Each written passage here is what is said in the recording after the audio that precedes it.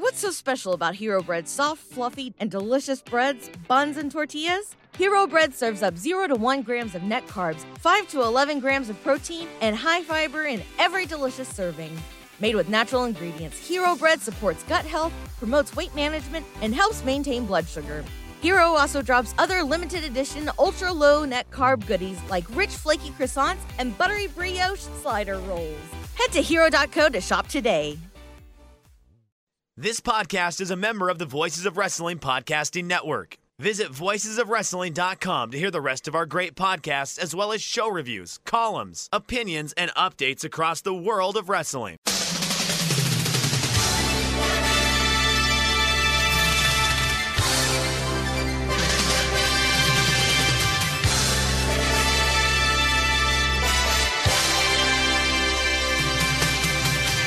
Hello everybody and welcome to the Super J-Cast. I'm Joel, joined by Damon McDonald's. Damon, how are you doing? We are good. Joel's just hopping in. He's a professional broadcaster now. He pops right in at the last minute and just says, boom, we're getting on. No warm-up, no nothing. We're just we're going in and we got breaking news in front of us. Well, maybe not breaking news, but it's I don't know. Is it breaking news? You tell me, Joel. It is breaking news. Like we've literally, within the last 3 minutes, got the G1 schedule, as others might say. So, yeah, we'll be discussing that. That should be fun. A bit later in the show. Yeah, that should be fun. I mean, the lineups, as we found out earlier this week, I don't know, left a little open to be discussed. So I'm sure that we'll have some takes on that. And then now with the lineups and the G1, I mean, we're getting out of summer. We just had our Labor Day holiday, the unofficial end of summer. So it's a little weird for us to be talking G1. We should already have crossed that bridge already, but now we will be in full G1 season, and I don't care what anyone says, Joel. G1 is G1, and there is still a little fire inside of me when someone mentions G1 time. So I'm in. Let's see what we got. So start you off with a nice softball of a question from Sid, and Sid says, "Are you considering to stop watching NJPW?" I'm not considering stopping. No. I have my moments, and I had my moments at the weekend watching the Grand Slam shows. But now, actually, like having these G1 lineups in front of me, put all the shit to the side about clap crowds, whatever. It's a fucking grade 1 climax, and it is impossible. Well, for me personally, not to get excited by that. It's the best wrestling on the planet from an in-ring standpoint, and I know there's so much exciting stuff happening. All Out was a tremendous event. I haven't watched it yet, hoping to watch that a bit later, but by all accounts, it sounded incredible. I'm really excited. It's okay to like both things. Yeah. We don't have to pick sides here, Damon. And as we all know, once things get back to normal, these companies are going to be working together. So there's so much to be excited about. And I realise I'm kind of sort of quite bipolar about this. My mother suffered from bipolar disorder, so maybe it's in the genes. But we are just, we've got that, and I know we keep saying it, but just on the horizon, when travel opens up, and it is going to open up at some point, and we're going to get so much good stuff. It's just going to be like a an match avalanche to the tinderbox. Yeah, it's going to blow up. People going surprise debuts in, people coming from the States to Japan, people coming from Japan to the States. It's going to be wild. So I'm not ready to throw dirt on the grave of New Japan Pro Wrestling yet. Yeah, no. I mean, this would feel like a much different scenario if this were, say, 2009 or 10 or 11, where you just didn't see an end in sight. There absolutely is an end in sight. It's hard for me to even to call these New Japan shows because there's so many handcuffs that are placed, pardon the pun, that are placed on them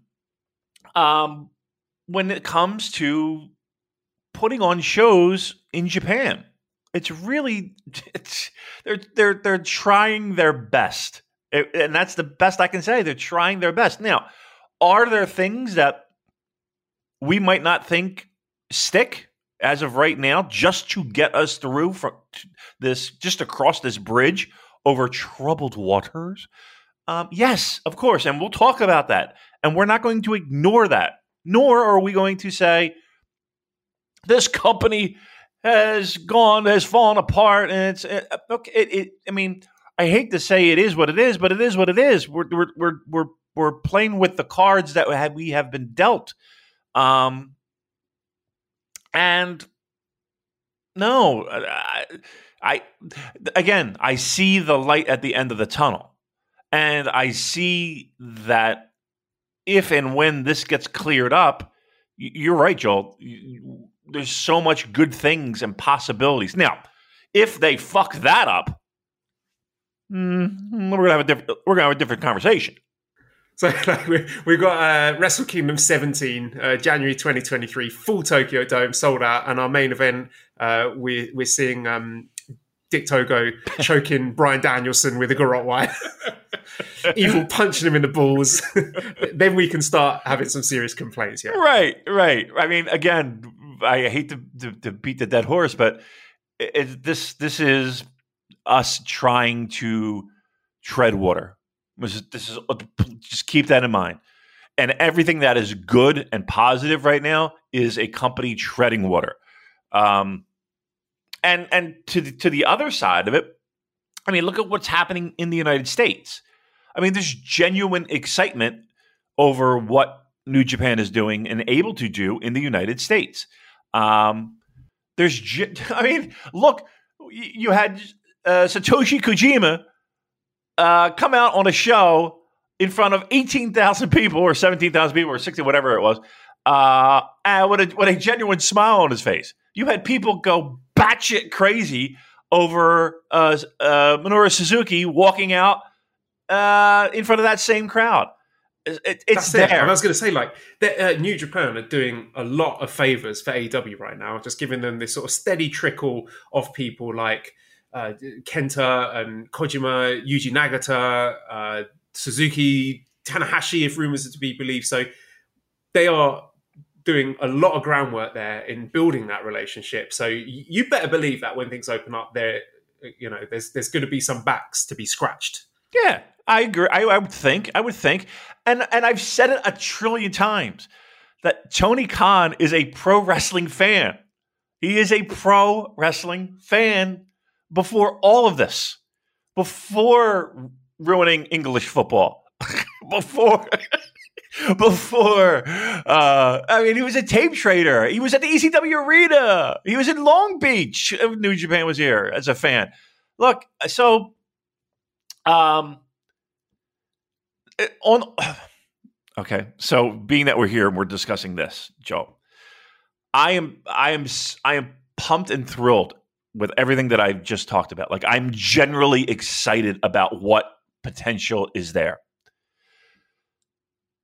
There is a part of me, and this is me being fucking just how I am and raised and my life experiences. There is a part of me, a little bit of bitterness. We could have been there. That could have been us. I know. And it's difficult as well for me because with the time difference, like when all this cool shit was happening all out, I'm at my desk teaching kids online. So it's not like I can enjoy it real time as well. And I want to, I really want to. AEW's won me over. If I have the chance to watch stuff live, I will, because they're firing on all cylinders. But our time will come, Damon. Yeah. They'll all come crawling back. They'll all come crawling back on their hands and knees saying, "Oh, sorry, we were wrong. New Japan's good again." And I'll say, "Sure. How much money you got? Because this is going to cost you." Right. That's when we open this up is going to cost you. That's when we open up the Patreon. That's when we start that. And we make some fucking money finally. That's it. The first Super Show that's announced in the stadium, whatever, we're going right behind a fucking paywall. And everyone can eat shit. Yeah, where were you? While we were fucking reviewing Chase Owens, Yano, 30-minute I Quit matches. Where were you? Where were you? Oh, Lordy Lou. But yes, I am excited. I am excited. And again, it's a tiny bit of mixed emotions, but I do see the forest for the trees. That being said, we are still somewhat in a weird time.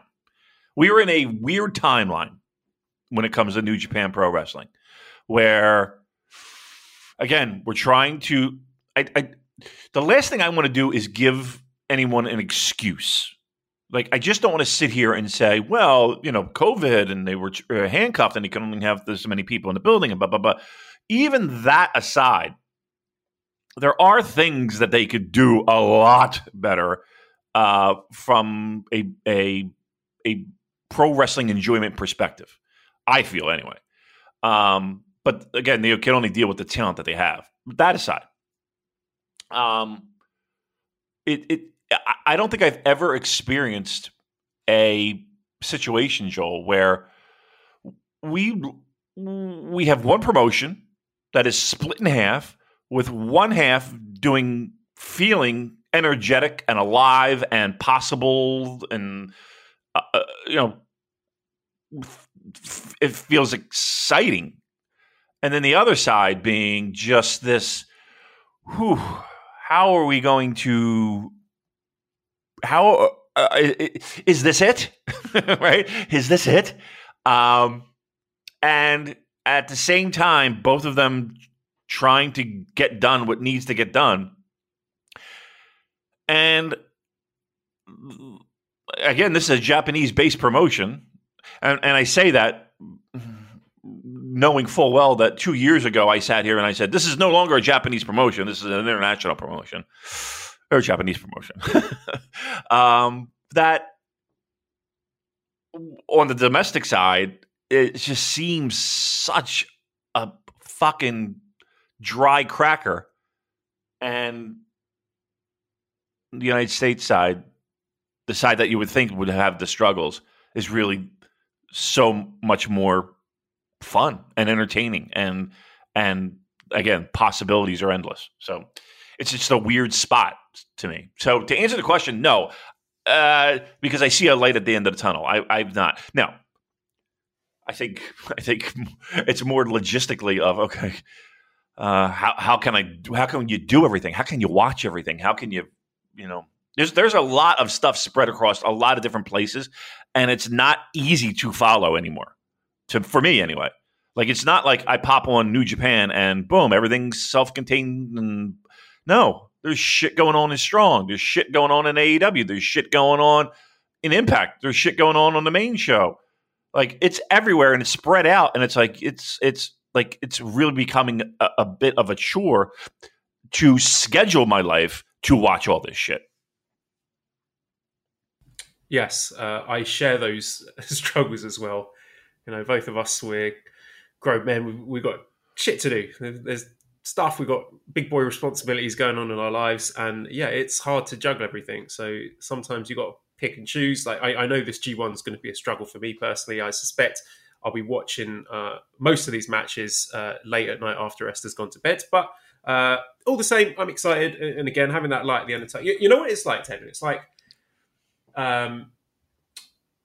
the New Japan are, at some point in the future, like I said, they're going to get delivered. All these wonderful, exciting, fresh wrestlers turning up on their doorstep.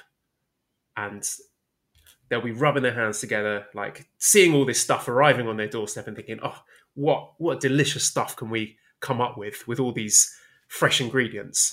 It's almost, Damon, like getting an order from the people over at HelloFresh. So that's us. We're in our homes. We're waiting for those delicious fresh ingredients to arrive, because we know when they get here, we're going to make some tasty meals. I'm dying laughing. That was really, really, really, really good. That one made me smile, Joel. You did a good job. So why don't I hop into my Google Drive?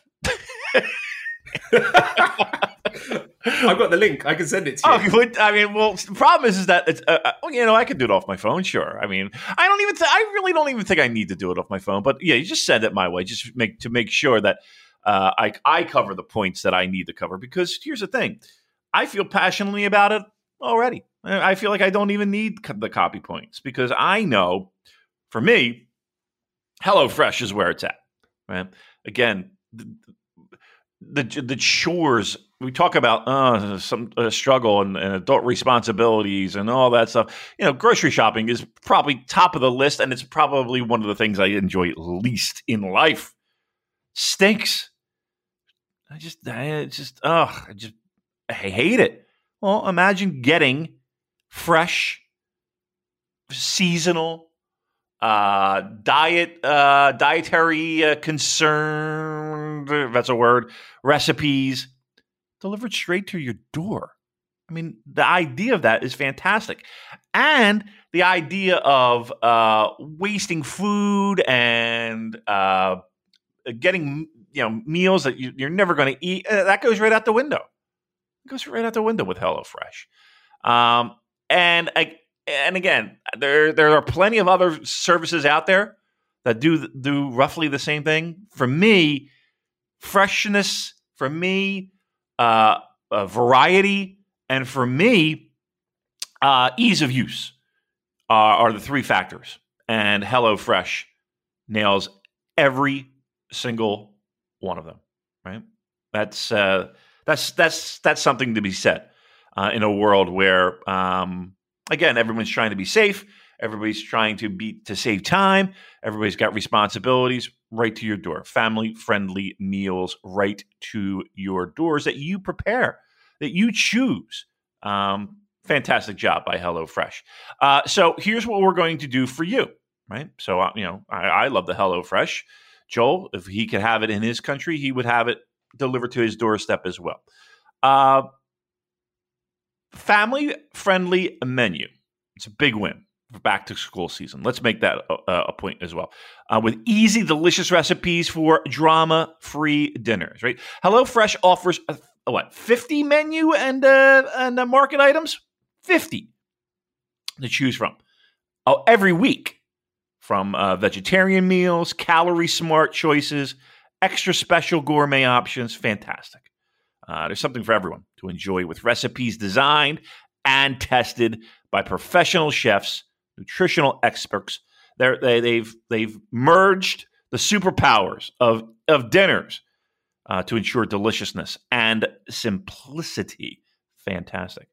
And also, HelloFresh is over 30% cheaper than shopping at grocery stores.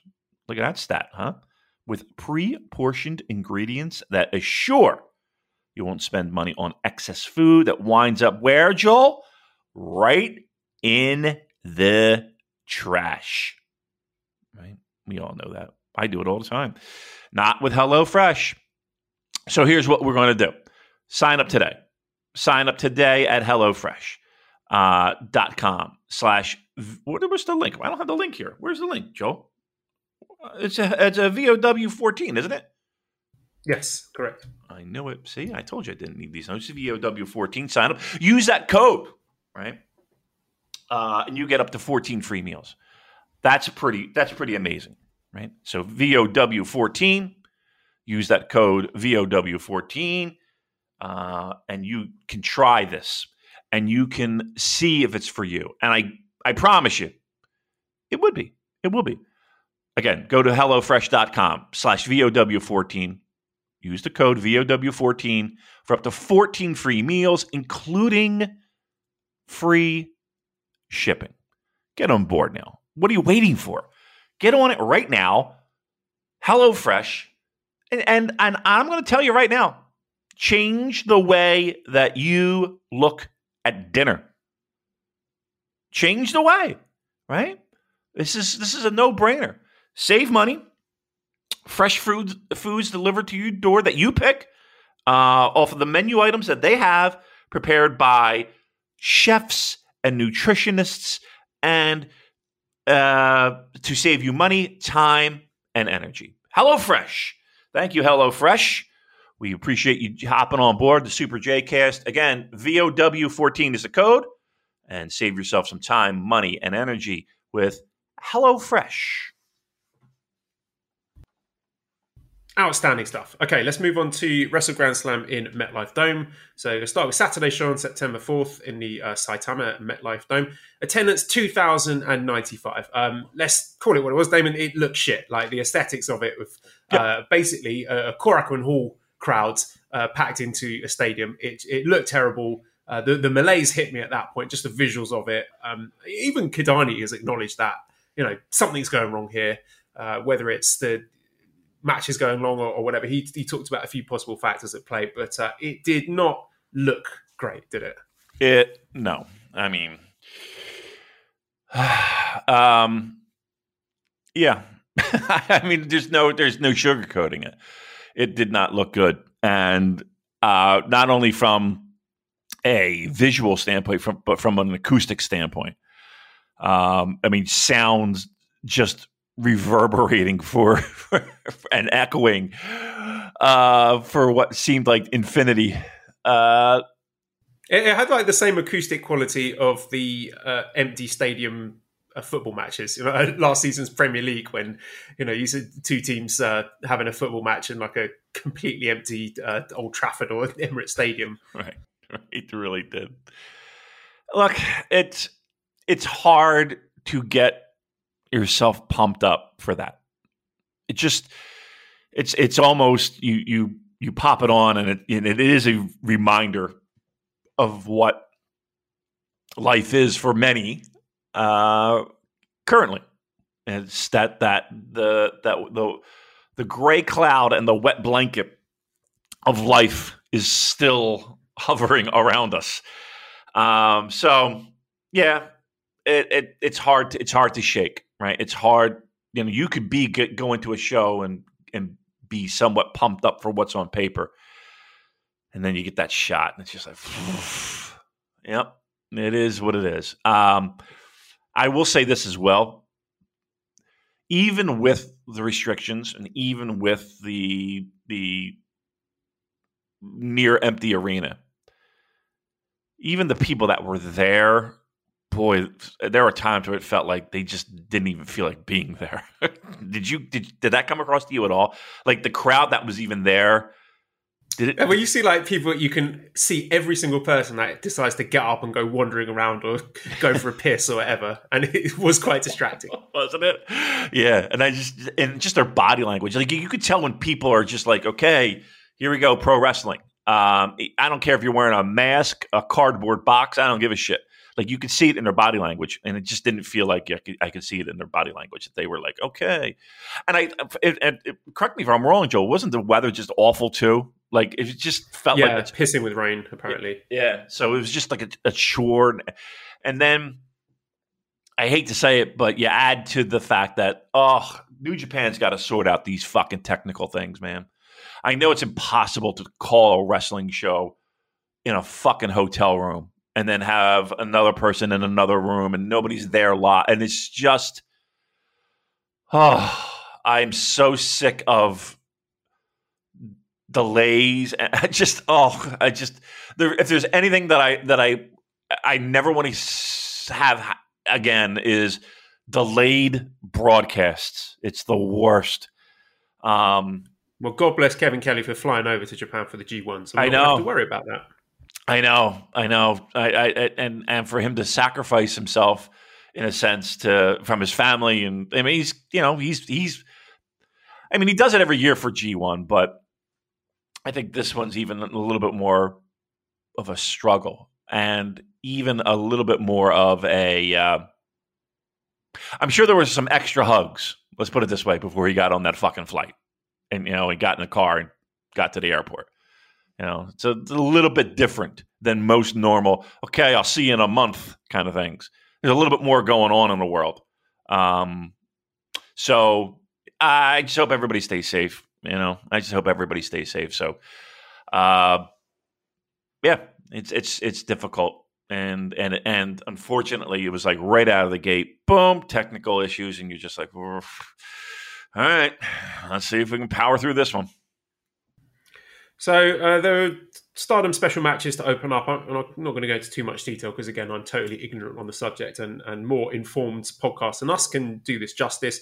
But I really like the matches. I thought they're very good. I would check out Stardom if I had the time. Maybe I will. I was particularly impressed by Saya Kamitani. I thought she was great. Williams said, did the hyper energy and colours of the Stardom matches make all the following NJPW matches seem less exciting? That wasn't the case for me, but you could definitely tell that the Stardom wrestlers were rising to the occasion and making the most of it. And both matches I thought were very good. The Night 2 one I thought was slightly better, but both of them, they definitely grabbed the bull by the horns and made the most of this opportunity. And hopefully they've converted some new fans to the product. Yeah, I'm kind of glad that got ironed out too, because why not have them on?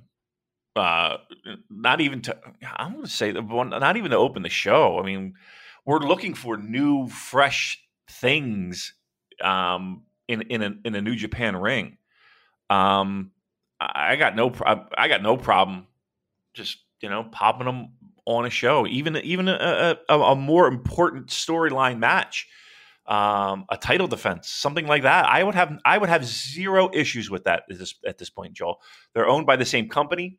Again, I'm not saying we want a split card. I'm not saying, but would that be better than some of the stuff that we're seeing right now? I don't know. I mean, traditionalists are going to yell and scream, and I'm not saying we start a New Japan women's division, and I'm saying put fucking Stardom matches on there. We need fresh matches. We need something new. We need something vibrant.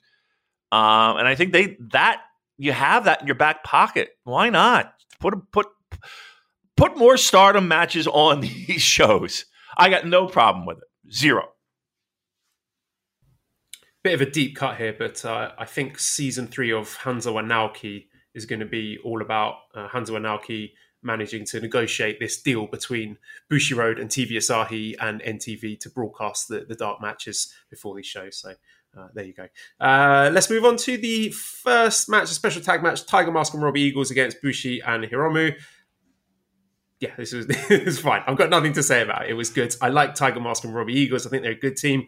I think Tiger Mask is underrated. They were low-key one of the better teams in the Super Junior Tag League, and I fully expect them to be having a junior tag title shot in the not-too-distant future. Yeah, I wish I could, I wish I could add to that. It was the opening match of a show that, boy, you were waiting for those main event matches. That's for sure. I'll tell you, I would. Sorry, one other thing actually occurred to me. I forgot to mention that it gave me encouragement that if Tiger Mask is going to be in Best of the Super Juniors, which I think he should be and he will be, I think one to watch out for, because he'll be the grumpy veteran, but I think he can still go. Give me? I mean, I guess I'll phrase the question like this. Do you think that anyone not named Robbie Eagles or Hiromu Takahashi was the star performer of this match? No, but again, I always think people like Tiger Mask and Bushi sort of rise to the occasion because they don't often get to wrestle on quote unquote big shows like this. But yeah, I mean, it's a set-up match for Robbie and Hiromu. Let's not waste any more time with it. I'm happy to move on if you are. Fine, let's do it. Second match, special singles match. Sho defeated Yo in 24 minutes 41 seconds with a referee stop. Okay, that's a big side there because I like this one. I thought it was really good. Fine. Yo's got his. Okay, you want to go first then? No, you go. Sho came out with his. It's sort of like a Tekken. It reminded me of Jin Kazama inspired aesthetic, looking very moody and grumpy. I like the new music. I thought it was pretty good. And the entrance video with just him doing very, very nasty things to Yo, that made me chuckle. And considering this is a relatively recent heel turn, a very recent heel turn, Sho's heel work I thought was surprisingly polished. Lots of funny faces. I hate the funny faces, Joel. I hate the funny fucking faces. I don't know what's going on with him and what he's trying to convey, but it just looks silly as fuck. It is the most overacting pro wrestling performance. I can't get past it. Is he like trying to like be like insane or something? Is he trying to be like, I've lost my marbles, so I like, what's going on here? Help me understand, what the fuck am I looking at here? Yeah, that's it. He's a sadist now, and there was a lot of arm work. I thought it was quite good. The arm work on the turnbuckle, like kicking Yo's arm in the barricade in time to the 20 count. Not dissimilar to Jay White actually, in terms of the sort of methodical attacking in the early parts of the match. And I thought both guys actually did very well in making it feel like a grudge match. Yes. There were some nasty attacks, like the dragon suplex into the turnbuckle, very aggressive forearms. Nice reversals and counters from the shock arrow to the Stargazer. That was really cool. And I thought Sho's selling in the Stargazer was very good. I really saw that sort of frantic desperation to get out. And Yo really impressed me here, actually, because you don't often see the sort of fire and passion from him when he's in Roppongi 3K. But I thought he brought absolutely the right level of emotion and intensity to this fight. I was enjoying this a lot. Then we got a ref bump and a low blow and a chair shot. And then Sho joined Bullet Club, or to be specific, the House of Torture subsidiary. And I looked at Sho standing with Yujiro and Evil and Dick Togo and got very worried, Damon. Questions here. Louis says, I know the match may have been rushed between Yo and Sho. I really liked it, and it showcased what both wrestlers' talents are. Sho can be a convincing bad guy, Yo the underdog. Are you guys hopeful for these two wrestlers' single careers? I'm a bit worried about Sho and Bullet Club. And Papa Diamond says, what do you think is next for Yo? So did you have the same concerns? Well, first of all, I thought a very, very good match. Both guys impressed me. Yo particularly impressive. But then afterwards, I'm thinking, uh-oh. And I'm visualizing Sho basically being the junior version of Evil with a lot of bullshit and interference in his matches. And I hope I'm wrong, but I don't think I am, Damon. I don't think you are either. We'll work our way backwards. So it was heartbreaking to see Sho put on that fucking t-shirt, because the minute he put it on was the minute my interest level just went whoop, bye, out the fucking door for Sho. Because here's what this is. This is, again, he could join Bullet Club, and joining Bullet Club, that's, I mean, it seems passé at this point. But okay, we're going to do it. It's not that. It's the faction within Bullet Club, and a little bit of throw up in my mouth just occurred just saying that. A faction within a Bullet Club where we have the most gripes. Because the track history for this, David, sorry, it's not very good, is it? If we're looking at, do you remember the firing squad back in 2018, leading up to the 2018 J1 with Farley and Tamatonga going into that? Yes, I do. There is a lot of speculation out there, and I think we can touch on this. Can we touch on this, Joe? We can touch on this, right? Yeah. I mean, we don't want to steal the thunder from no. Voices of Wrestling, but their reports from their sources within the company suggest that, just to give a condensed version, Dick Togo is a voice in the room when booking is concerned, and he is pushing heavily for all this interference-based wrestling. And it was actually, well, we'll come on to it, I guess, for the main event for the Sunday show, but he wanted Evil to win the title again. And if these reports are to be believed, then that's the trajectory for Sho as well. Yeah, and again, I have no doubt that these things were communicated to Rich and Joe. So, I guess my point is this: who the fuck is Dick Togo? And why the fuck does he even have a voice in this room? And why is this even something that we want to dip our toes into? I guess is really what my main concern is. Like, how did he get? If we are to believe what we are what we're hearing, and this isn't something where it's just we're hearing it here. It's been floated around us constantly for a while. How did he get this influence? Where is he? And why would anyone give this idea that this is what people wanted or want any kind of weight or substance or this? You know what I mean? Like, why is this happening? I guess is my biggest question. And it's happening. Let's make no mistake about it.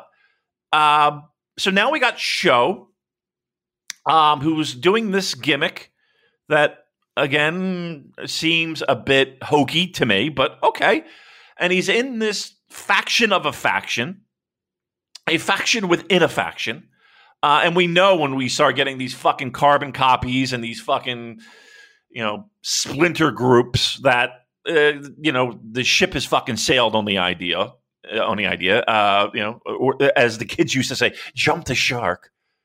Now we're in for, and you know it. Just look at the t-shirt he's wearing. You know that we are setting up for interference and bullshit and chicanery and fuckery. That's 10% of Best of the Super Juniors we can already throw in the bin. Right. 10%. Guess what? You're in for a treat when it comes to fucking G1. And not for nothing. That one block, Joe, we're going to have, what was the number that was thrown? 6 or 7 Bullet Club matches? Bullet Club versus Bullet Club matches in G1. Well, I suppose my prediction would be that this House of Torture sort of breaks away from Bullet Club. So I think we might see the genesis of that during the G1, where I think the bullshit will probably be self-contained to the evil matches and probably Yujiro as well. And then we have the Bullet Club people. So Tamatonga, Tangaloa, Chase Owens, Kenta still wrestling as heels, but not doing all of that interference shit. Right. So that will be my prediction. And then that breaks off into a House of Torture Bullet Club feud. Because we all love Bullet Club Civil Wars. They turn out so well last time. They are I mean, how many times have we jump-started a Bullet Club Civil War just to have it fucking fizzle out? Yeah, that's what this is leading to, right? This is we have this splinter group. That's where the hopefully the bullshit will be housed, and Bullet Club versus Bullet Club. And then this leads to your Jay White babyface turn, right? I mean, is that what we're looking for, right? Yeah, that's what I'd be thinking. We finally get that Jay versus Evil match. But this is like the thing. There's always interference bullshit in New Japan in one of the factions. This is an extremely geeky reference, but in Dark Souls 3, there's this boss called Deacons of the Deep, where there's this big group of like evil priests, and then an evil, like a glowing ball of light sort of flies from one priest to another priest, and you've sort of got to chase it around, attacking whichever priest has got the glowing ball of light on him. So that ball of light is the interference and cheating and bullshit, and it sort of jumps from faction to faction. Like when I started watching in 2017, it was Suzuki-gun, and then it jumped over to the Firing Squad guys, and now it's jumped over to the House of Torture guys. So it's always there, but it's kind of jumping from faction to faction. So it's always there, Joel. It's always there, Joel, but it is never needed. And it's never something... I'd be happy for it not to be there. Right. It is so unnecessary. We're not idiots. Like, that's the thing. It's like, I hate to bring this up again, but the reason why we all love the New Japan is the idea of these athletes competing over titles. And I don't care what you do in a ring. If you're not compelling, it doesn't matter.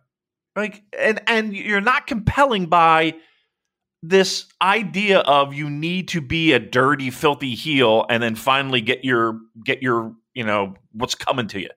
Like, that is just such a... Have you considered, Damon, that maybe you're not supposed to like these guys? You're supposed to boo them. They're the heels. I understand that, but aren't there more complex ways and should I say less simplified ways of making that happen?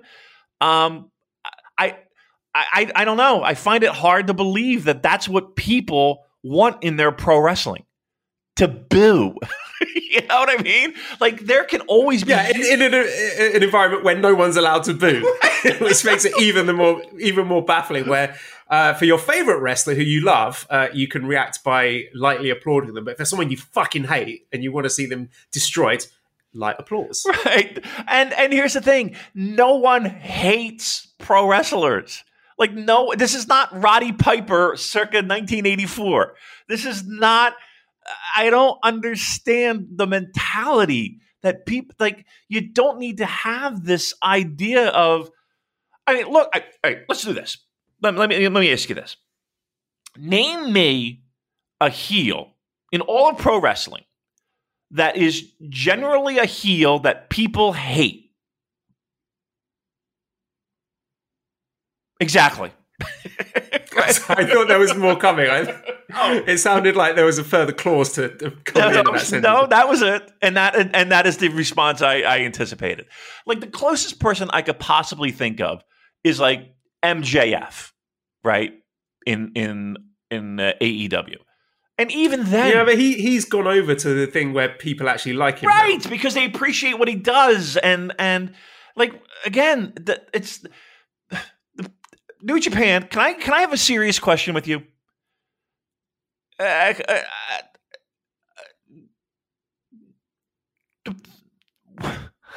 can't believe I have to explain this. Like, people don't actually hate your wrestlers, and they don't go there to say, "Boy, I hope Evil gets his due." No one does that. No one does that. And the thing that made you successful was the acknowledgement of that. They wanted to see guys fight for championships. And I put fight in there. Okay, I get it. It's pro wrestling. But you get my point, right? This is what the crux of it was. And and let's have some of the greatest pro wrestling in-ring action, dramatic pro wrestling that you possibly could have on planet Earth. That's what brought you all these eyeballs that came to your product. It was compelling, but it was simple. It was complex, yet it was really, at its core, the simplest idea possible. And when you water it down with this idea that we're cheering and booing based off of like the, again, no one is going and buying a ticket and saying, "Boy, I want Chase Owens to finally get his due." No one is doing that. We're not even suspending our disbelief. Just it's not happening. That's not why we go. Yet here we are with just the worst case scenario for show, just to wrap up the show part, the worst case scenario for show that I could possibly give you, Joel, of when we get these questions, what do you think is going to happen in the show? What do you think is going to happen here? Happened. The worst case scenario, because now I have to put up with months of bullshit for a guy who quite easily, I feel, has the talent and the skill and to be a solid piece of the puzzle without all that. And it's quite truthfully, it's a little bit sad. It's a little bit sad. Yeah, I mean, we're flogging a dead horse at this point. I don't think there's anyone listening who's like, "No, I disagree. I like the shit." So, right. Booze Leprechaun says, assuming House of Torture will be spun off as its own stable, is this in direct response to half of United Empire either unwilling or unable to get into Japan? And that is my question. Yeah. I mean, I think a lot of what we see is because of that, right? I think a lot of that is and I'll go so far as to say we don't know what's going to happen 3 weeks from now. Because trust me, in the past 2 years, we've seen nothing but change your plans, just because of the fucking cards that have been dealt. So, to answer the question, I think so. I would believe that to be true, and And if you think that was fun, who knows what's around the corner when it comes to Japanese-based New Japan Pro Wrestling.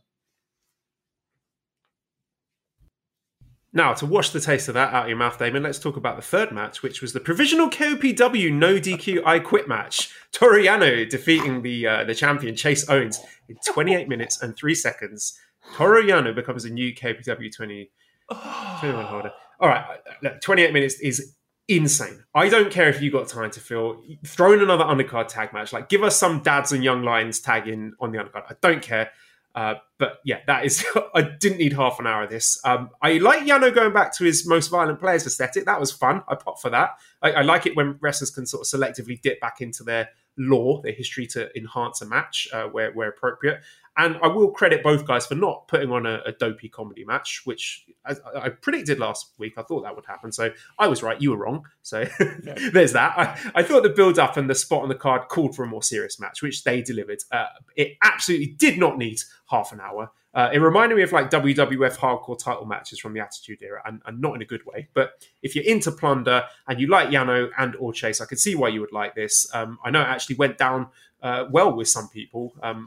One of my friends, Sipsy, very casual fan, he liked it. Apparently, people on Reddit liked it as well. So to take that for what it's worth. I thought both guys worked hard.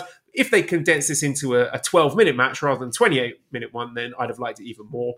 I did enjoy the finish with Yano looking absolutely unhinged, trying to gouge out Chase Owens' eye with scissors, just like Magnum TA versus Tully Blanchard, Damon. Right? That was mentioned. I did. Yes. Here's the problem, and I'm not going to spend too much time on it because I think everybody knows what I thought of this. But if you don't, I'll give you the brief rundown. One, again, I think Yano and Chase Owens worked very hard, and they busted their ass for 28 minutes. I mean, that's saying something, and I think that deserves a round of applause. Absolutely. Just for context, the problem that I had was, again, it's Yano and it's Chase Owens who are now in this blood feud over I don't even know what, but okay, 28 minutes. Right now, if we were to look at some of the greatest I Quit matches of all time, these were with guys who main events. You know, these were guys who were probably the top stars of their era in a blood feud, and it was a cap off to a violent feud already, and we needed to put an end to this. And I need you guys to go out there and have a great violent stop to this feud so that we can move on to bigger and better things. And you referenced Magnum TA, Tully Blanchard, right? Starrcade, one of those at the time. Again, amazing matches, and everybody needed to find it and watch it and learn from it and all that. Magnum Tully, again, blood feud for weeks and weeks and weeks. 14 minutes, 43 seconds. Again, another classic I Quit match. Feud of the summer in 1989. Flair versus Funk. Ric Flair versus Terry Funk. And this is the final match of this feud that was going on all summer. 18 minutes, 33 seconds. Hey, you want to go somewhere else, Joel? You want to go to WWE? Some classic, some Attitude Era? Huh? The Rock. Maybe you've heard of Dwayne Johnson, The Rock, against Mankind. Famous for those chair shots we talked about the other week, right? 21 minutes. And then we have... That 21 minutes, was that for the WWF title? I believe so. I believe right. So. At Royal Rumble. Man. Okay, so one of the biggest shows in the year. Yeah. The biggest title in the company when it was arguably at its hottest. In the main event, 21 minutes. 21 minutes. No, 21. And then we have guys who, again, were it's very difficult to do in pro wrestling. I think it's even harder to do in pro wrestling is to take guys that are established mid-carders and kind of in the pecking order, maybe a little bit lower than most of those stars. Again, Magnum Tully. Whew, boy, they carried Jim Crockett Promotions. They were red hot. Flair Funk, top. What's going on, guys? This is Rich from the flagship podcast here on the Voices of Wrestling Podcast Network, and I just want to let you know about a brand new sponsor we have for the network. It's Eufy, and let me tell you a little bit about their newest product, the Eufy Video Smart E330. This isn't your everyday smart lock. This is a smart lock, a 2K camera, and a doorbell offering triple the security and triple the convenience. Instead of loading up your door with a bunch of different devices, you install one, and it takes care of everything in a complete package. It's not just about the home security, though. The Eufy Video Smart Lock E330 is also for convenience. No more worrying about losing keys. You can let each member of your family get a password. You can monitor their movement in and out of the house. You can keep an eye on your packages. You can check in on your house while you're away. There is so much you can do with this product. Best of all, it is easy to install and set up. All you need is a Phillips screwdriver. Leave that drill in the toolbox. The Eufy has keyless entry, a 0.3-second fingerprint recognition, a rechargeable battery with a 4-month lifespan, two-way audio from the lock, enhanced night vision, 24/7 customer support, and you'll love this, none of those pesky monthly fees. Eufy sent me a Smart Lock 330, and I've loved it so far. It allows me peace of mind when I'm at work or when I'm away on one of my patented vacations. Plus, it helps me keep track of deliveries to the house, saves me a trip back to the car if I just need to run in for something and I forgot my keys, and the two-way audio system works well for those unwanted guests at my front door. No, I do not need new siding or windows or a roof. Thank you, though. You can simply tell them you aren't interested from the comfort of your couch. Now, are you ready to ditch the others and join the Eufy revolution? Of course you are. Get started today by searching Eufy Video Lock on your search engine of choice. That's EUFY Video Lock, or visit eufyofficial.com/video lock to see how you can finally, once and for all, gain complete control of your door. Once again, that's EUFY Video Lock, eufyofficial.com/video lock. And we thank them for sponsoring the Voice of Wrestling Podcast Network.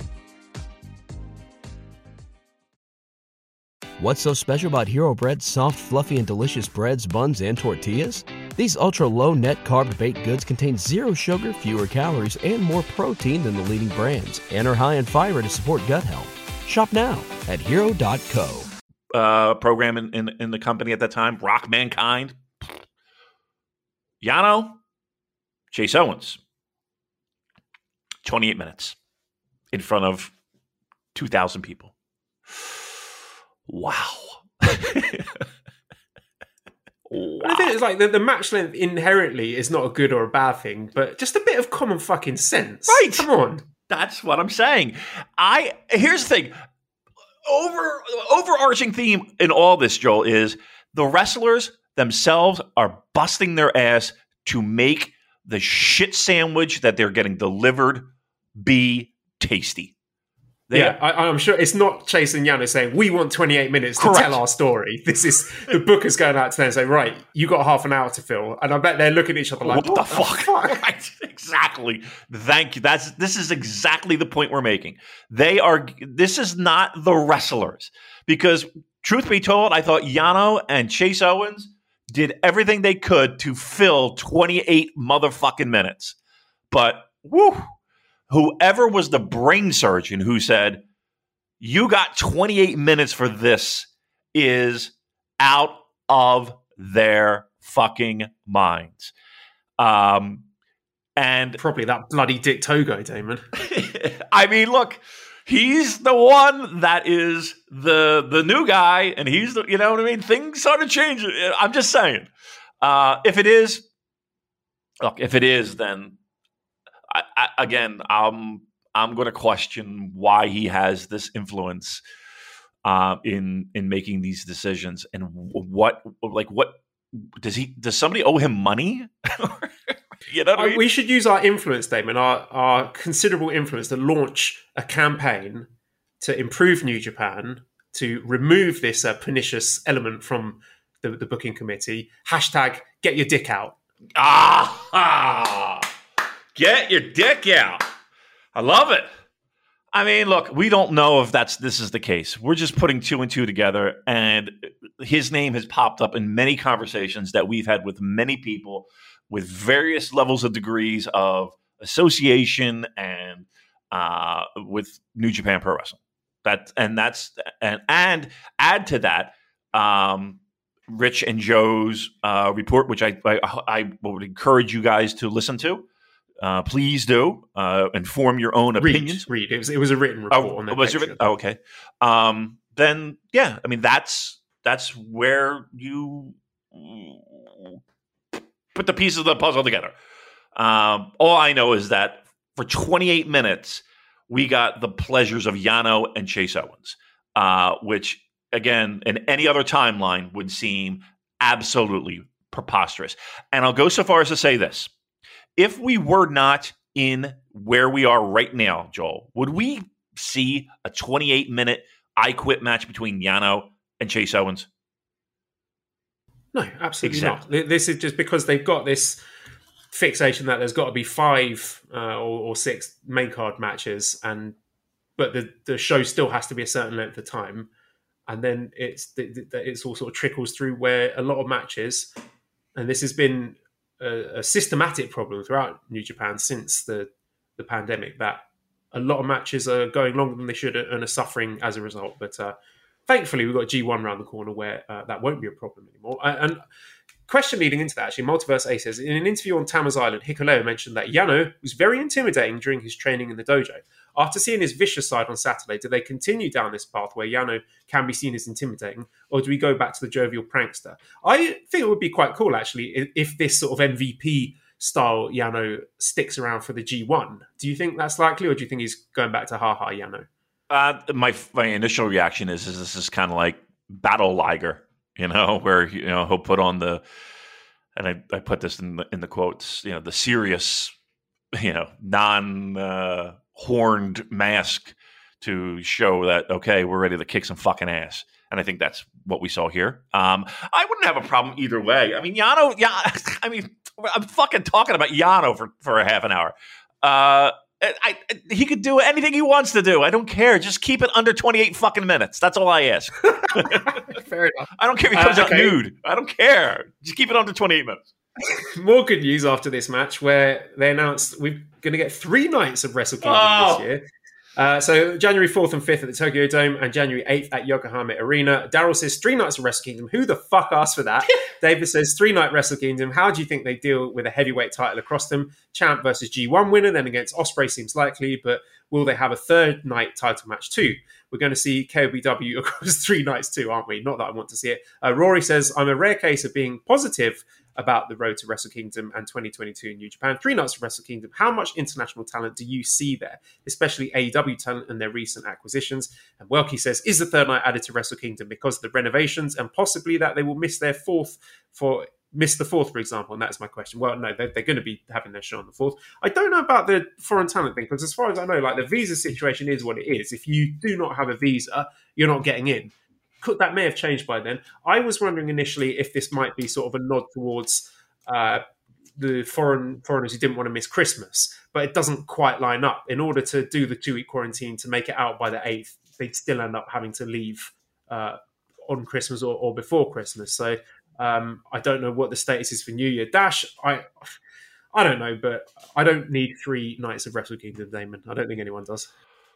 Yeah, I mean, if it does feel like that they are putting their chips on having people return by that point, right?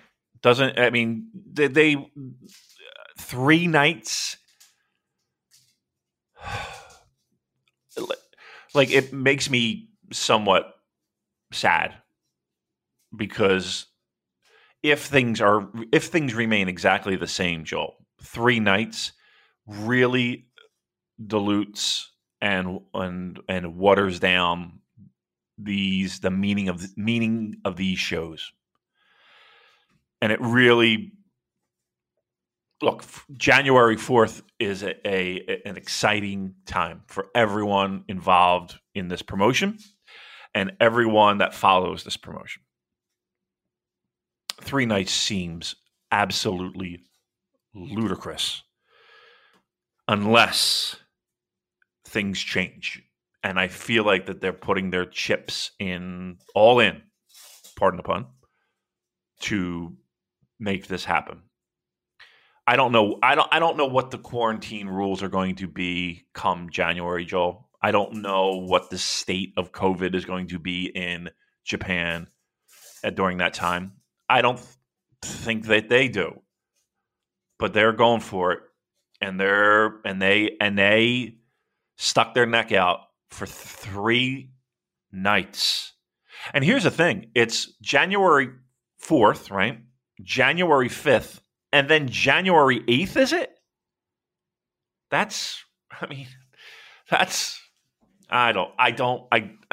don't know what they're thinking, man. I don't know what the fuck they're thinking. But I'm just hoping the cavalry is coming, because can you imagine 3 nights? What with exactly what they have right now, like without bringing people in? Can you imagine what the fuck they're going to do? No, and you can't make me. I just I know I had a conversation with you offline, and it was more toward G1, and I had mentioned, and again, maybe we should. I'll just put it out there. I was like, do they have to run G1 this year? Like, it just feels like it's just not the same, right? And man, if the idea was to run 2 nights of Wrestle Kingdom, I think everyone, I don't think that there is anyone on planet Earth that is a New Japan Pro Wrestling fan would be like saddened or disappointed, or they would be like, yeah, it makes fucking perfect sense for 1 night of Wrestle Kingdom. And I know it's the 50th anniversary, and I know they want it to be special, but guess what? You know what this reminds me of? This reminds me of those idiots who have those baby reveal parties and then light the whole fucking state on fire, setting off their fireworks. You know what I mean? like we're in the middle of a drought where we can't have any kind of sparks or any type of flame. If we do, nope, I'm going to go out and shoot off my fireworks to reveal the gender of my child. Yay, everyone. The whole town's on fire now. Like, this is what this is. Like, we're going to, they just have their fucking thumbs in their ears. La, la, la, la, la. We're now doing 3. What the fuck? They have to truly believe that the cavalry is coming.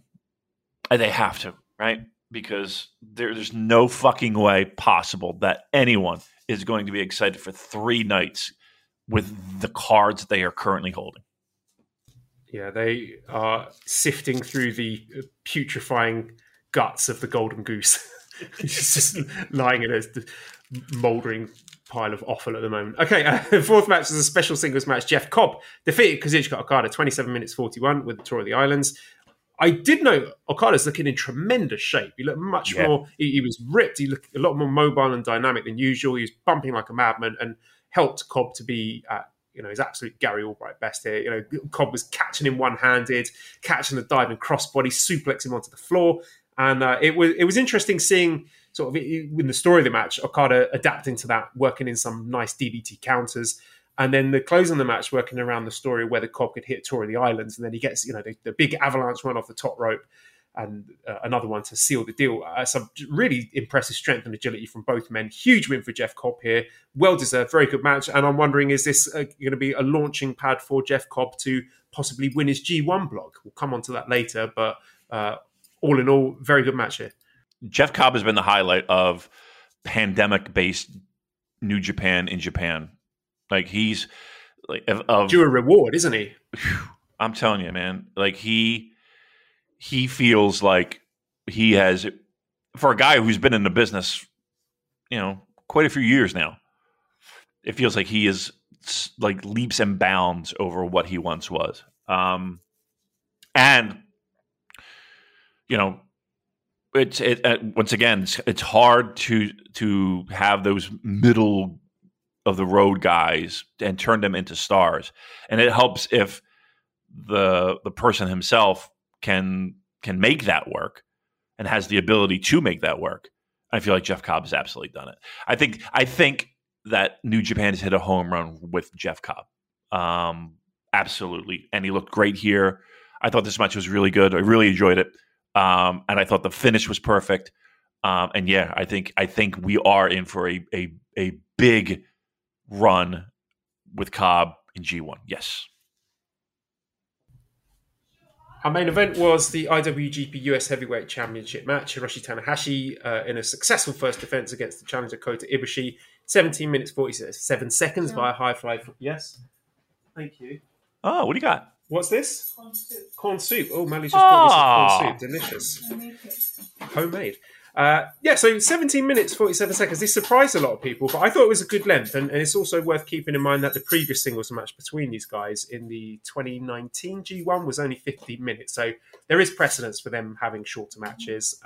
It was very emotional seeing Ibushi sort of tearing up in the ring to start with. So I don't know, maybe that aspirational pneumonia thing was a lot more serious than we thought. I mean, it sounded pretty bad as it was, but you could see it meant a lot to him to be in the ring again in a big match like this. Kota Ibushi just walk in the room? Is he there right now? Yeah. Wow. Very emotional. I tell you, something funny happened yesterday, Damon. After work, I met Mally and Esther in a department store because they were getting new shoes for Esther. And she always looks excited. She's very excited when I come home and like, Daddy, and runs up to me. So we're in this department store. I sort of crept up to her and she turned around and saw me. Daddy! Ran towards me. And then when she was about 1 foot away from me, she did a sharp 90-degree turn and just ran off in the direction adjacent to me and went to like grab some toys off the shelf, which I laughed at a lot. It was like Leo Rush wrestling. But yeah, anyway, back to this match. This was it kind of reversed the story that they were telling previously, where it had been, Ibushi finally eclipsing Tanahashi and pulling away from him. But now opposite story, obviously, which made sense given the injury, the illness for Ibushi. It was short, it was intense, it was emotional. Ibushi managed to take neck bumps on the sling blades. Yeah. The counters were great. I could really buy this story, Ibushi, knowing that his cardio shot because of his illness. So he's rushing, trying to use his big finishers before he's softened up Tanahashi enough. So Tana, as the more experienced, the more prepared wrestler, he's in better condition. He was able to punish Ibushi for his recklessness. So I enjoyed this one a lot. I did too. And I thought it was a perfectly paced, booked time, everything. Once again, you got two guys that are just world-class pro wrestlers doing what they do best in I don't want to say a limited fashion, but they were able to trim the fat, condense it, and make it even that much more enjoyable. Now, again, I've heard, the reason why the undercard did go so well was because they didn't want those guys to go, 30 minutes, 40 minutes, just, they were just concerned for that aspect. I don't know if that's true or not. I will say this, though, from a pro wrestling fan's perspective, it makes perfect sense. And I think New Japan was spot on in the sense that, okay, here's a guy that everyone knew had a lot of struggles when it came to pneumonia and the illness that he had. For him to come back and just be fresh faced and going 30 minutes. Again, just from a pro wrestling fan perspective, wouldn't make that much sense. So they did add a little bit of realism to the real life situation that he was probably going through. And you could see that, he wore it. He wore those emotions in the ring. So I thought this was really good. I really thought this was smart, and I thought it was delivered well. And it was almost like a cleansing of the palate of, okay, that's where we should be. These are the marks we should be hitting when it comes to the times. And again, I don't want people to think that just because a match goes long means that it's another long match. A match can go as long as it fucking needs to go. It's just when it becomes a cliche, I guess, that you have to go a certain length. And then when you have situations where it's just preposterous to go the length of time that it does. I thought this was perfect. I like to throw out flakes just to give people an idea of what I thought of a match and what I like how my enjoyment of it. And I was in the fours. I was in the low fours with this, which I think is perfectly fine and perfectly acceptable, given exactly what we were up against. Right, moving on to day 2 then, which had an attendance of 2,780. The first match was Great O'Khan and Jeff Cobb, or Khan on the Cobb as we like to call them, defeating Ishii and Okada 12 minutes for 45 seconds. Great O'Khan getting the pinfall. Excuse me, I'm burping up my but beating Ishii, pinning Ishii after the Eliminator.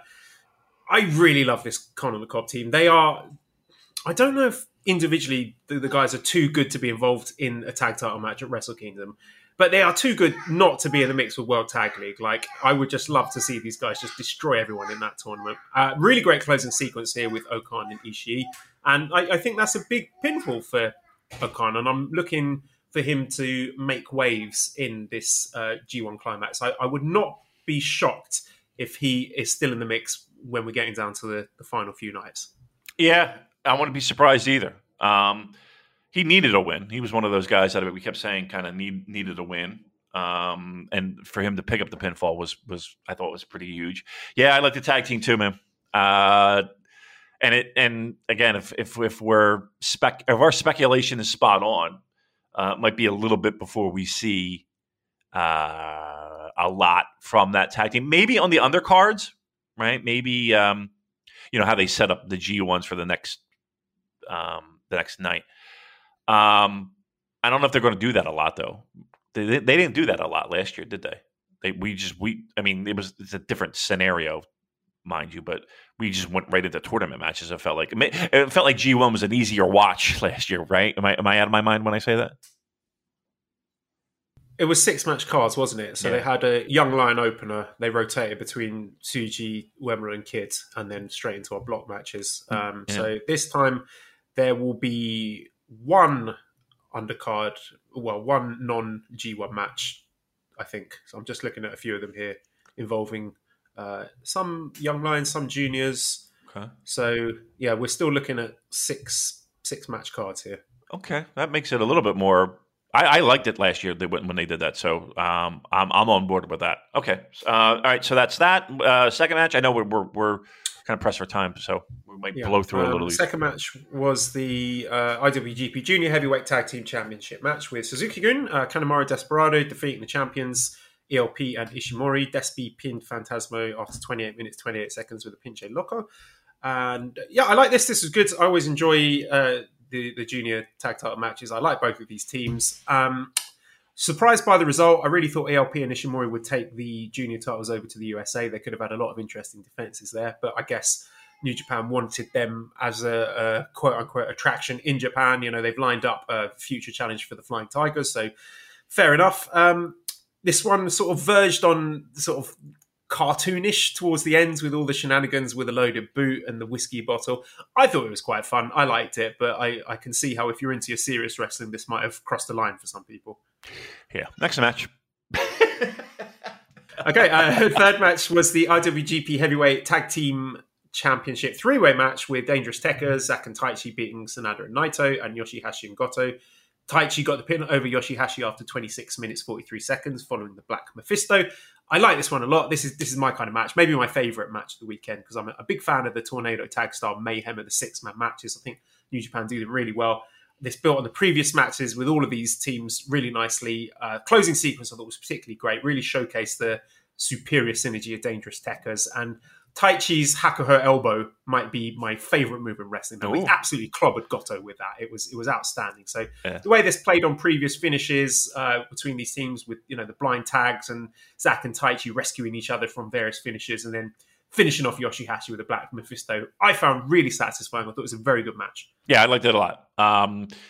again, I'm trying to see, like, look for tea leaves in a lot of these finishes, and again, because we are rolling into G1 season, Taichi getting in the win, I think, is another little feather in this cap. Again, I don't know how deep they're going to go. Either one, Zach or Taichi, but it just helps solidify stuff. I was even actually while watching the match, I was like, Yoshihashi's getting the fucking win here, just to kind of, because he's gonna need as much energy as he can get going into G1. I think they made the right move with who got the pin. And again, I don't know if it's going to be something that is going to impact G1 in any way, shape, or form. But I did like the fact that it was him, and it wasn't. I think let's put it this way: there's nobody in that fucking match that wouldn't have benefited from getting the pinfall. Even if Goto got the fucking pinfall, you'd be like, all right, that makes sense. He's got to, we got to warm up Hiroki Goto, who, again, always can use a little bit of a boost when it comes to G1 season. Just to remind people of, oh yeah, okay, this guy can go. So yeah, I liked it. I liked the match. I thought it was well constructed. They can be somewhat of a clusterfuck, but I thought they paced it well and they managed it well. So yeah, I thought it was really good. Yep. Fourth match, IWGP Junior Heavyweight Championship match. The champion, Robbie Eagles, with a successful first defense against the challenger, Hiromu Takahashi. I think, as I said last week, I think the right man won here. I think it makes total sense for a rusty Hiromu to be soundly beaten by the reigning champ, who's at the top of his game right now in top form. I thought this match was great. We had lots of really thrilling moments, like the cannonball through the ropes onto the guardrail, and like the speed and fluidity of the exchanges was top tier. I thought Hiromu's selling was really good too, particularly the closing moments where he really drew out the agony and suspense of whether he would get out of the Ron Miller special. So this is a huge feather in Robbie's cap. Well deserved, in my opinion. I think the junior title is on the best man in the division. El Desperado came out to challenge, notably with his handle iced up, selling the punch with the loaded boot from earlier. And the Flying Tiger is going to challenge for the junior titles, the tag titles, as I mentioned. William says, why was Robbie Eagles wearing new gear in United Empire colours if he wasn't joining? I think that was just Australia colours. I don't think that was United Empire colours. But what did you think of the match? Loved it. Thought it was fantastic. I was a little shocked by the finish. I don't think that there were a ton of people that were thinking, I mean, maybe I was just out of the loop, but I didn't think Robbie Eagles was walking out with the title.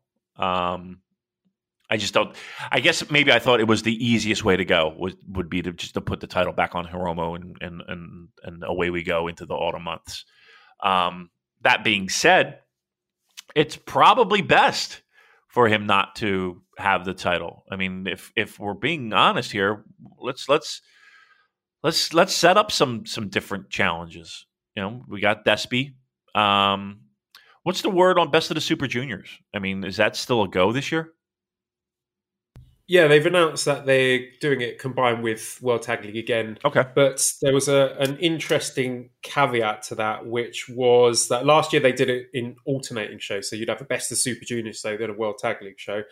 But it says, based on a Google translation, Chris Sampson sent my way, this year we plan to hold each tournament irregularly instead of alternately, and the same league game may be held in a series of battles. So it sounds like they're going to be mixed shows, maybe even different sized blocks for either tournament. So okay. It is still happening, yes. Okay. All right. And then, would you say that at that point, Hiromu is the odds-on winner of this? Probably. I wonder if we might see a title change prior to this. I mean, we've got Power Struggle beforehand, because there's no reason why Robbie Eagles shouldn't be defending it at Wrestle Kingdom. More than capable of doing it. Yeah. But I'm just thinking of Despy Hiromu as the match. So possibly Despy wins the title from Robbie at Power Struggle. Hiromu wins Best of the Super Juniors, and then we can do Despy Hiromu for the title at Wrestle Kingdom. I got 3 fucking nights at Wrestle Kingdom. Why not? All right. Yeah. Okay. But I did like the match. Sorry, I might fucking dropped out. I did like the match. It was good. Liked it. Again, I was kind of in the 4s with it, just to give my level of like. I was surprised by the finish, but in hindsight, it's probably the best moving forward. Okay. Main event, IWGP World Heavyweight Championship match. Shingo Takagi, with a second defense, successfully defending against Evil. Beat him in 30 minutes, 20 seconds, following a Last of the Dragon. Damon, they used a kick out as a ref bump, and that is my review. I like the match. Leading up to... look... I think the biggest worry that I have, and if, again, from what the speculation has been, the fact that there was even a discussion or a thought or a glimmer that this title was going to change hands to Evil is just unbelievably preposterous to me. And the fact that, again, we don't have anything confirmed. And I think this is something that might be a little bit difficult to confirm. I don't know. But if Dick Togo has this much stroke, that it was even a thought of quite possibly the worst decision of New Japan in the past 3 years? Can you think of a worse decision? I mean, aside from like some of the hirings that they might have gone through and done. Can you think of a worse fucking decision in the past 3 years? And the fact that there was even and again, I'm talking about speculation here, but the fact that there was even a thought that they would do this, does that rattle you a bit? Yeah, it's not even something that should be mentioned at the table, let alone seriously discussed. I'm blown away by that. There is not a single person besides the people that are pitching it that would want this. And again, I hate the fact that I'm sitting here talking about things that are, certainly not concrete, and I would love to get more information on that, but God Almighty, it's just unbelievable. Unbelievable. What do you think Shingo feels about that? Do you think? Well, according to the report, he's pissed. He Yeah? doesn't like it at all. Yeah. All right. Look. Hashtag get your dick out. Get your dick out. Hashtag get your dick out. The match was okay. The match was fine. It certainly wasn't on in my top 5 Shingo matches of all time. That's for sure. But I thought it was fine.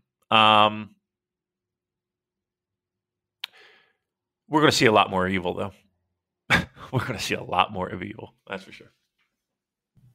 All right, let's move on to talking about the G1 climax. So, A block, we got Ibushi, Naito, Shingo, Zack Sabre Jr., Yano Ishii, Yujiro Kenta, Tangaloa, and Great Okan. B block, Sanada, Taichi, Yoshihashi, Goto, Jeff Cobb, Evil, Tamatonga, Chase Owens, Okada, Tanahashi. I don't think the B block is terrible, as some people are saying. I think there's a lot of good workers in there. Taichi, Yoshihashi's much improved. Goto, you can always rely on. Jeff Cobb has been outstanding this year. Okada, I think we're going to get good Okada this year, and Tanahashi's always great. So I don't think that block is a write-off by any means. But A block is definitely the stronger one. A lot of sexy matchups there. God, there's so much to get into here. I don't really know where to start. All right, well, let's start with just sort of just initial thoughts on that lineup. I mean, it was exactly as we predicted. Yeah. Jamie says, for me, the G1 lineup looks like New Japan have just gone, this will do, rather than trying to put together a proper lineup. Is the lineup good enough in your opinion? No. Kid Quattro says, I see a lot of people complaining about the G1 blocks. What are your thoughts on them? Who should have been included that wasn't? What could have been done to make it more exciting? And Cactus Max says, please have Joel rant for 10 minutes about people wanting the G1 to run a US block or packing it with outsiders. It will be entertaining. So I have a feeling we might be disagreeing on this, Damon. This is not a sexy lineup at all. It's disappointing, but it's what I expected. So maybe that's maybe I'm contradicting myself. That I don't love it. This is not the best G1 lineup I've ever seen. But for all New Japan's faults, and they made plenty of unforced errors, which we've taken them to task over, I don't think you can blame them for this one. Because the two things I hear people saying that they would have wanted to make it better is, one, put juniors in it. Like, first of all, we've got Best of the Super Juniors around the corner, and I don't think it is sensible to jeopardise the health of your juniors by sticking them into this tournament and risk them getting COVID or getting injured, especially someone like Hiromu, who has had plenty of injury troubles over the year. And for what? You're going to put the juniors in so they get, 4 points, 6 points, just to have like slightly more interesting undercards. Personally, I don't think that's a feasible decision. The second one, people saying, they should have brought in some independent talents from other Japanese promotions. They could have got, Sekimoto or Okabayashi, Yuji Hino, blah, blah, blah. You've seen how fucking long it's taken them to broadcast Stardom Dark matches, which is a Bushiroad property, just because of the politics between TV Asahi and NTV. I just think that thing's a complete non-starter. And even if it were, is it, those kind of names I've mentioned, they might be exciting for sort of hardcore pro wrestling fans like us, but are they going to move the needle for a casual audience? I'm not sure if they would. That the debate is up in the air for that one. So really, I think given the circumstances, this is the best New Japan could have done. I really can't think of anything they could have done differently. It's the problem is that you have a large portion of what would make G1 so much better sitting over in the United States under the same company name that aren't in the tournament, right? So right out of the gate, Suzuki, Ospreay, Jay White, these are names that would easily be in G1 that are in the United States, not in your tournament, right? For whatever reason, they decided, nope, I'm staying here. Do you think there's a possibility that might have been the company wanting them there to generate buzz and sell tickets for their US shows? Over G1? You think that's not the case then? I mean, this is a flagship event for you guys. You're going to have a slew of guys. Again, this is not show and whomever. These are big names that are not in your tournament that easily would be in. And they're sitting here basically saying, yeah, we're not going. Right? Again, with the idea of there are Americans and there are foreigners that are in this tournament. And whether they live in Japan or not, okay, Chase is in this tournament. Kenta is in this tournament. Tamatanga is in this tournament. It's just that the optics of that is not good. I don't care how you spin it. It's not good. You have people that are in this tournament that are looked at as not worthy of being in it. I hate to break the bad news. Joel, that B block, what you have is Hiroshi Tanahashi, you have Jeff Cobb, you have Okada, and then give me the sexiness. Taichi. Okay. I mean, okay. Sanada is sexy. But you see my point? I mean, is anybody going to wake up early for Sanada Yoshihashi? Is anybody going to wake up early for Goto versus Tamatanga? And every year you have these matches that, okay, may not be as sexy, and we just need to get from point A to point B. But again, looking at that, it's just like, whew. And to me, there's a reason why those guys who are not in G1 are not in it. And there's been a lot of speculation about the safetiness, the protocols, whatever the case may be, of New Japan making it as safe as possible for their performers. And I will go on the record and say that I've had more than one person say that. So I'm putting it out there that I think it goes a little bit beyond the fact that they wanted these guys to be on US-based shows and not G1. And maybe it was the wrestler saying, you know what, until you fix some things, we're going to stay over here. Right. So in that case, what you're saying is what New Japan could have done differently to give us a sexy G1 lineup was not making mistakes several months ago. Possibly, yes. So this is chickens coming home to roost, where the company did make some unforced errors earlier in the year, and as a result, we are looking at a worse G1 Climax lineup. Yep. I think that's fair. Right, and I don't think I'm stepping out of line with that. Right, from information that's been passed along to us, I wouldn't be surprised if guys made a conscious decision to be like, nope, I'm good. Well, Eric says, are Okada and Yujiro in separate blocks to keep them apart until Wrestle Kingdom? CM Wraith says, who besides Okada has any chance of winning B block? So I'm just looking through here. There is some interesting stuff. I mean, some stuff I'm looking forward to. I want to see what Tangaloa is made of. I think he will be working very hard to make good impressions here. And Great O'Khan as well. I'm looking forward to seeing him in this tournament and seeing lots of singles matches with him. In terms of prognosticating winners, I mean, let's look at opening couple of nights in Osaka. So for what it's worth, the first match, like the non-G1 matches, are going to be Young Lions against Juniors. So for example, on the first night in Osaka, September 18th, we've got Ryohei Oiwa against Sho. That's our opening match. And then into the block matches. So first night, we got Ibushi versus Yujiro, Great O'Khan versus Tangaloa, Yano versus Kenta, Naito versus Zack, and Ishii versus Shingo. So we got two very sexy matches topping off that opening night. Yep. And then the opening night for the B block, also in Osaka, we've got a Kosei Fujita against Sho as our opening match. Then we've got Yoshihashi against Evil. That was really good last year, Yoshihashi versus Evil. I'm surprised it's that low on the card. Jeff Cobb against Chase Owens, Sanada against Tamatonga, Goto against Taichi, and they've got history. They've had some good matches together. And then our main event for that first B block show is Tanahashi versus Okada. So that's always a fun one to look forward to. So those are our opening two nights. Skipping ahead, some other interesting stuff here. We've got Naito versus Shingo in Kobe World Hall. So fuck you, Dragon Gate.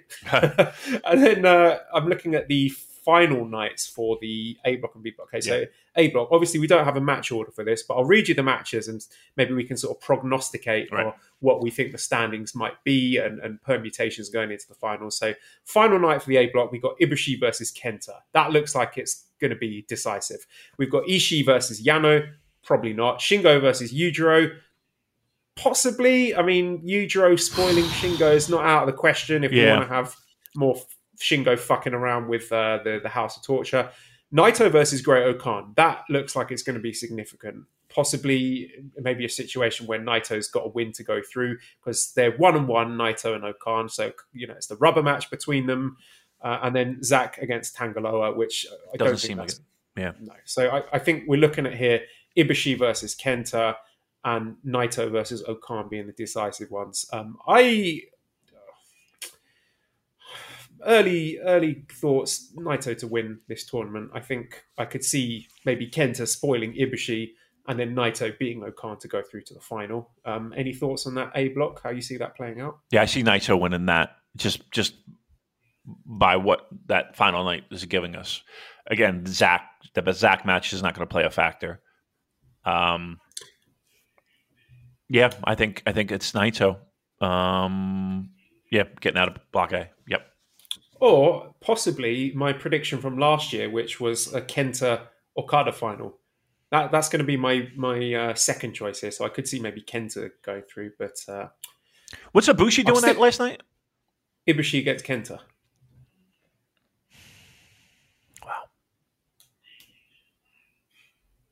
And then Kenta. You think Kenta Naito finals block A?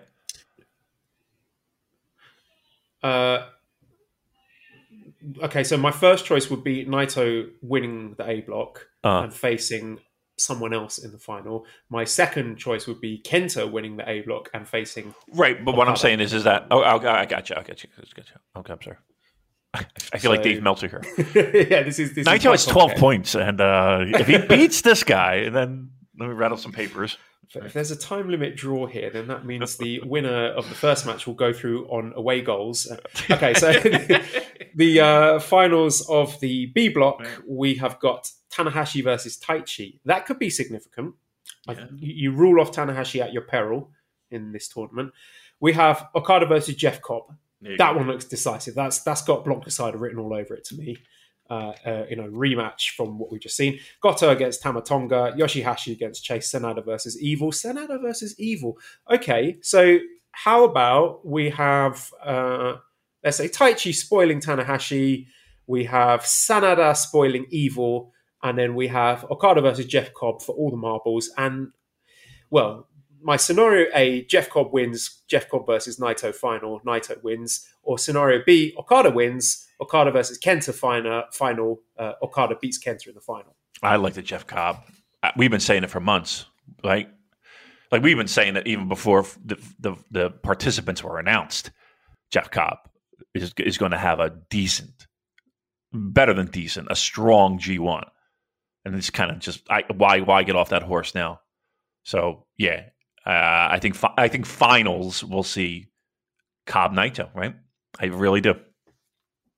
Yeah, I would really look forward to that. Cola Blue says, how excited are you for the annual pre-G1 press conference fashion parade this year? That is my question. I'm really interested to see, one, what does a smartly dressed Chase Owens look like? And two, I want to see what Akan rocks up in, because I think that will be really good too. It is, and it's fall, and it's the autumn months, Joel. So you're not going to get summertime Sonata in his no sock, summertime apparel. You're going. It looks like he's just got off his yacht. Right. It's going to be a different look. I predict a couple scarves. I think we'll see some scarves. That'd be nice. Nice. All right. Zephyrus Elf says, which G1 winner would have the worst long-term effects on booking? Evil. Again, all the talk we've had, Evil would be horrible. Again, I cannot rule it out, but I think it would be it would make me throw up in my mouth a little bit if Evil won the G1 Climax. So I'll tell you what, if Evil wins G1 Climax, we're done. I'll tell you that right now. Yes. Okay, deal. Are we putting it out there? We're putting it out there. If Evil wins, the Super J-Cast ends. And I know there's people rooting for Evil right now, but if Evil wins, I'm fucking done. Oh, okay. There's a lot of good questions here. I'm going to save some of them for next week. I want to talk about Strong. I want to talk about Josh Alexander versus Daniel Garcia. That was good. I fucking love that match. I thought it was absolutely tremendous. I get big Steiner energy from Josh Alexander. He is one guy that I'm penciling in for when that travel opens up. He is a surefire hit in Japan. So I really hope, it looks like the relationship's going to continue with both of these guys in New Japan. And I hope so, because I can see tremendous upside for both. But Alexander just looked like a fucking monster here. And a lot of that actually was down to Daniel Garcia, who was a tremendous babyface and was just bumping, ragdolling like hell for Alexander. Garcia, he reminded me of my off base here, young Okada, just with his athleticism and his sort of babyface charm. So I really love that match on Strong. You pointed that match out to me. You said you got to watch this. This one's you got to watch. And again, it wasn't it's not a fucking Wrestle Kingdom main event here, but for 12 minutes, 11 minutes, for what it was technically sound in an empty arena or in an empty fucking warehouse that made sense. It was like that finish. That was a kind of like a modified pile driver, right? I don't know what he calls it. Everything looked good. Everything looked crisp. And how else? He calls it divine intervention. Divine intervention. Couldn't keep away from. Who's that? Who am I singing right now? It's Duran Duran. Should have guessed. Yeah, right. Listen, that would be the odds on, right? Yeah. How old is Daniel Garcia? He's 22. 22. You think that guy's got a future? Huge future, tremendous upside. Again, he's a guy.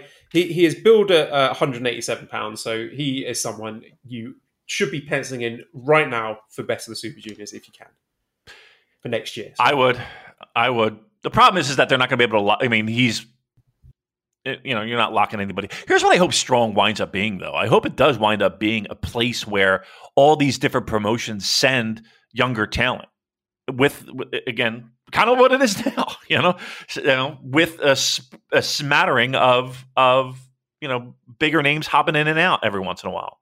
That's what I really hope it is. They just have so much that they can pick from, and he's one of them. Yeah. Put him best. They're not going to put him in there, though. They're not going to. Well, who knows? They don't have the guts. They don't have the fucking guts to do that. New Japan does not have the guts to put him in there. New Japan doesn't have the guts to put Leo Rush in it. They would if they could, Damon. I mean, it's just they can't get visas for these guys. So I think next year's Best of the Super Juniors will be very, very different. Why don't we run G1 in the United States, man? Shut up!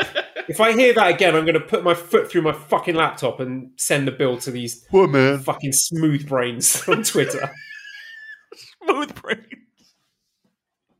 It's just that armchair fantasy booking. These people just sitting on their asses, fantasy booking, and getting it's fine. Fantasy booking is fine. It's like, it would be a cool idea if they could do this, if they could get this guy, if they could put this. Yes, it would be cool. But then getting angry when it doesn't happen, shitting your nappy like a big fucking baby.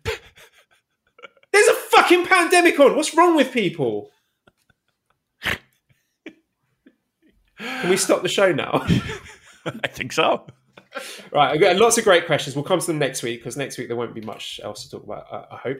redcircle.com/shows/super-j-cast if you want to throw some money our way. We like money. That helps us keep the podcast going. Discord link in the show notes at Cobra Kawaii and prowrestlingtees.com/super-j-cast for our t-shirts. Big thanks, Editor Dan. Find him on Twitter at LousyHero219.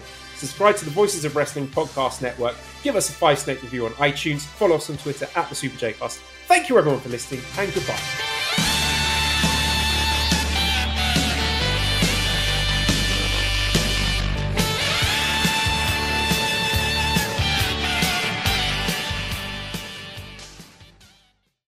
What's so special about Hero Bread's soft, fluffy, and delicious breads, buns, and tortillas? These ultra-low net-carb baked goods contain zero sugar, fewer calories, and more protein than the leading brands, and are high in fiber to support gut health. Shop now at hero.co.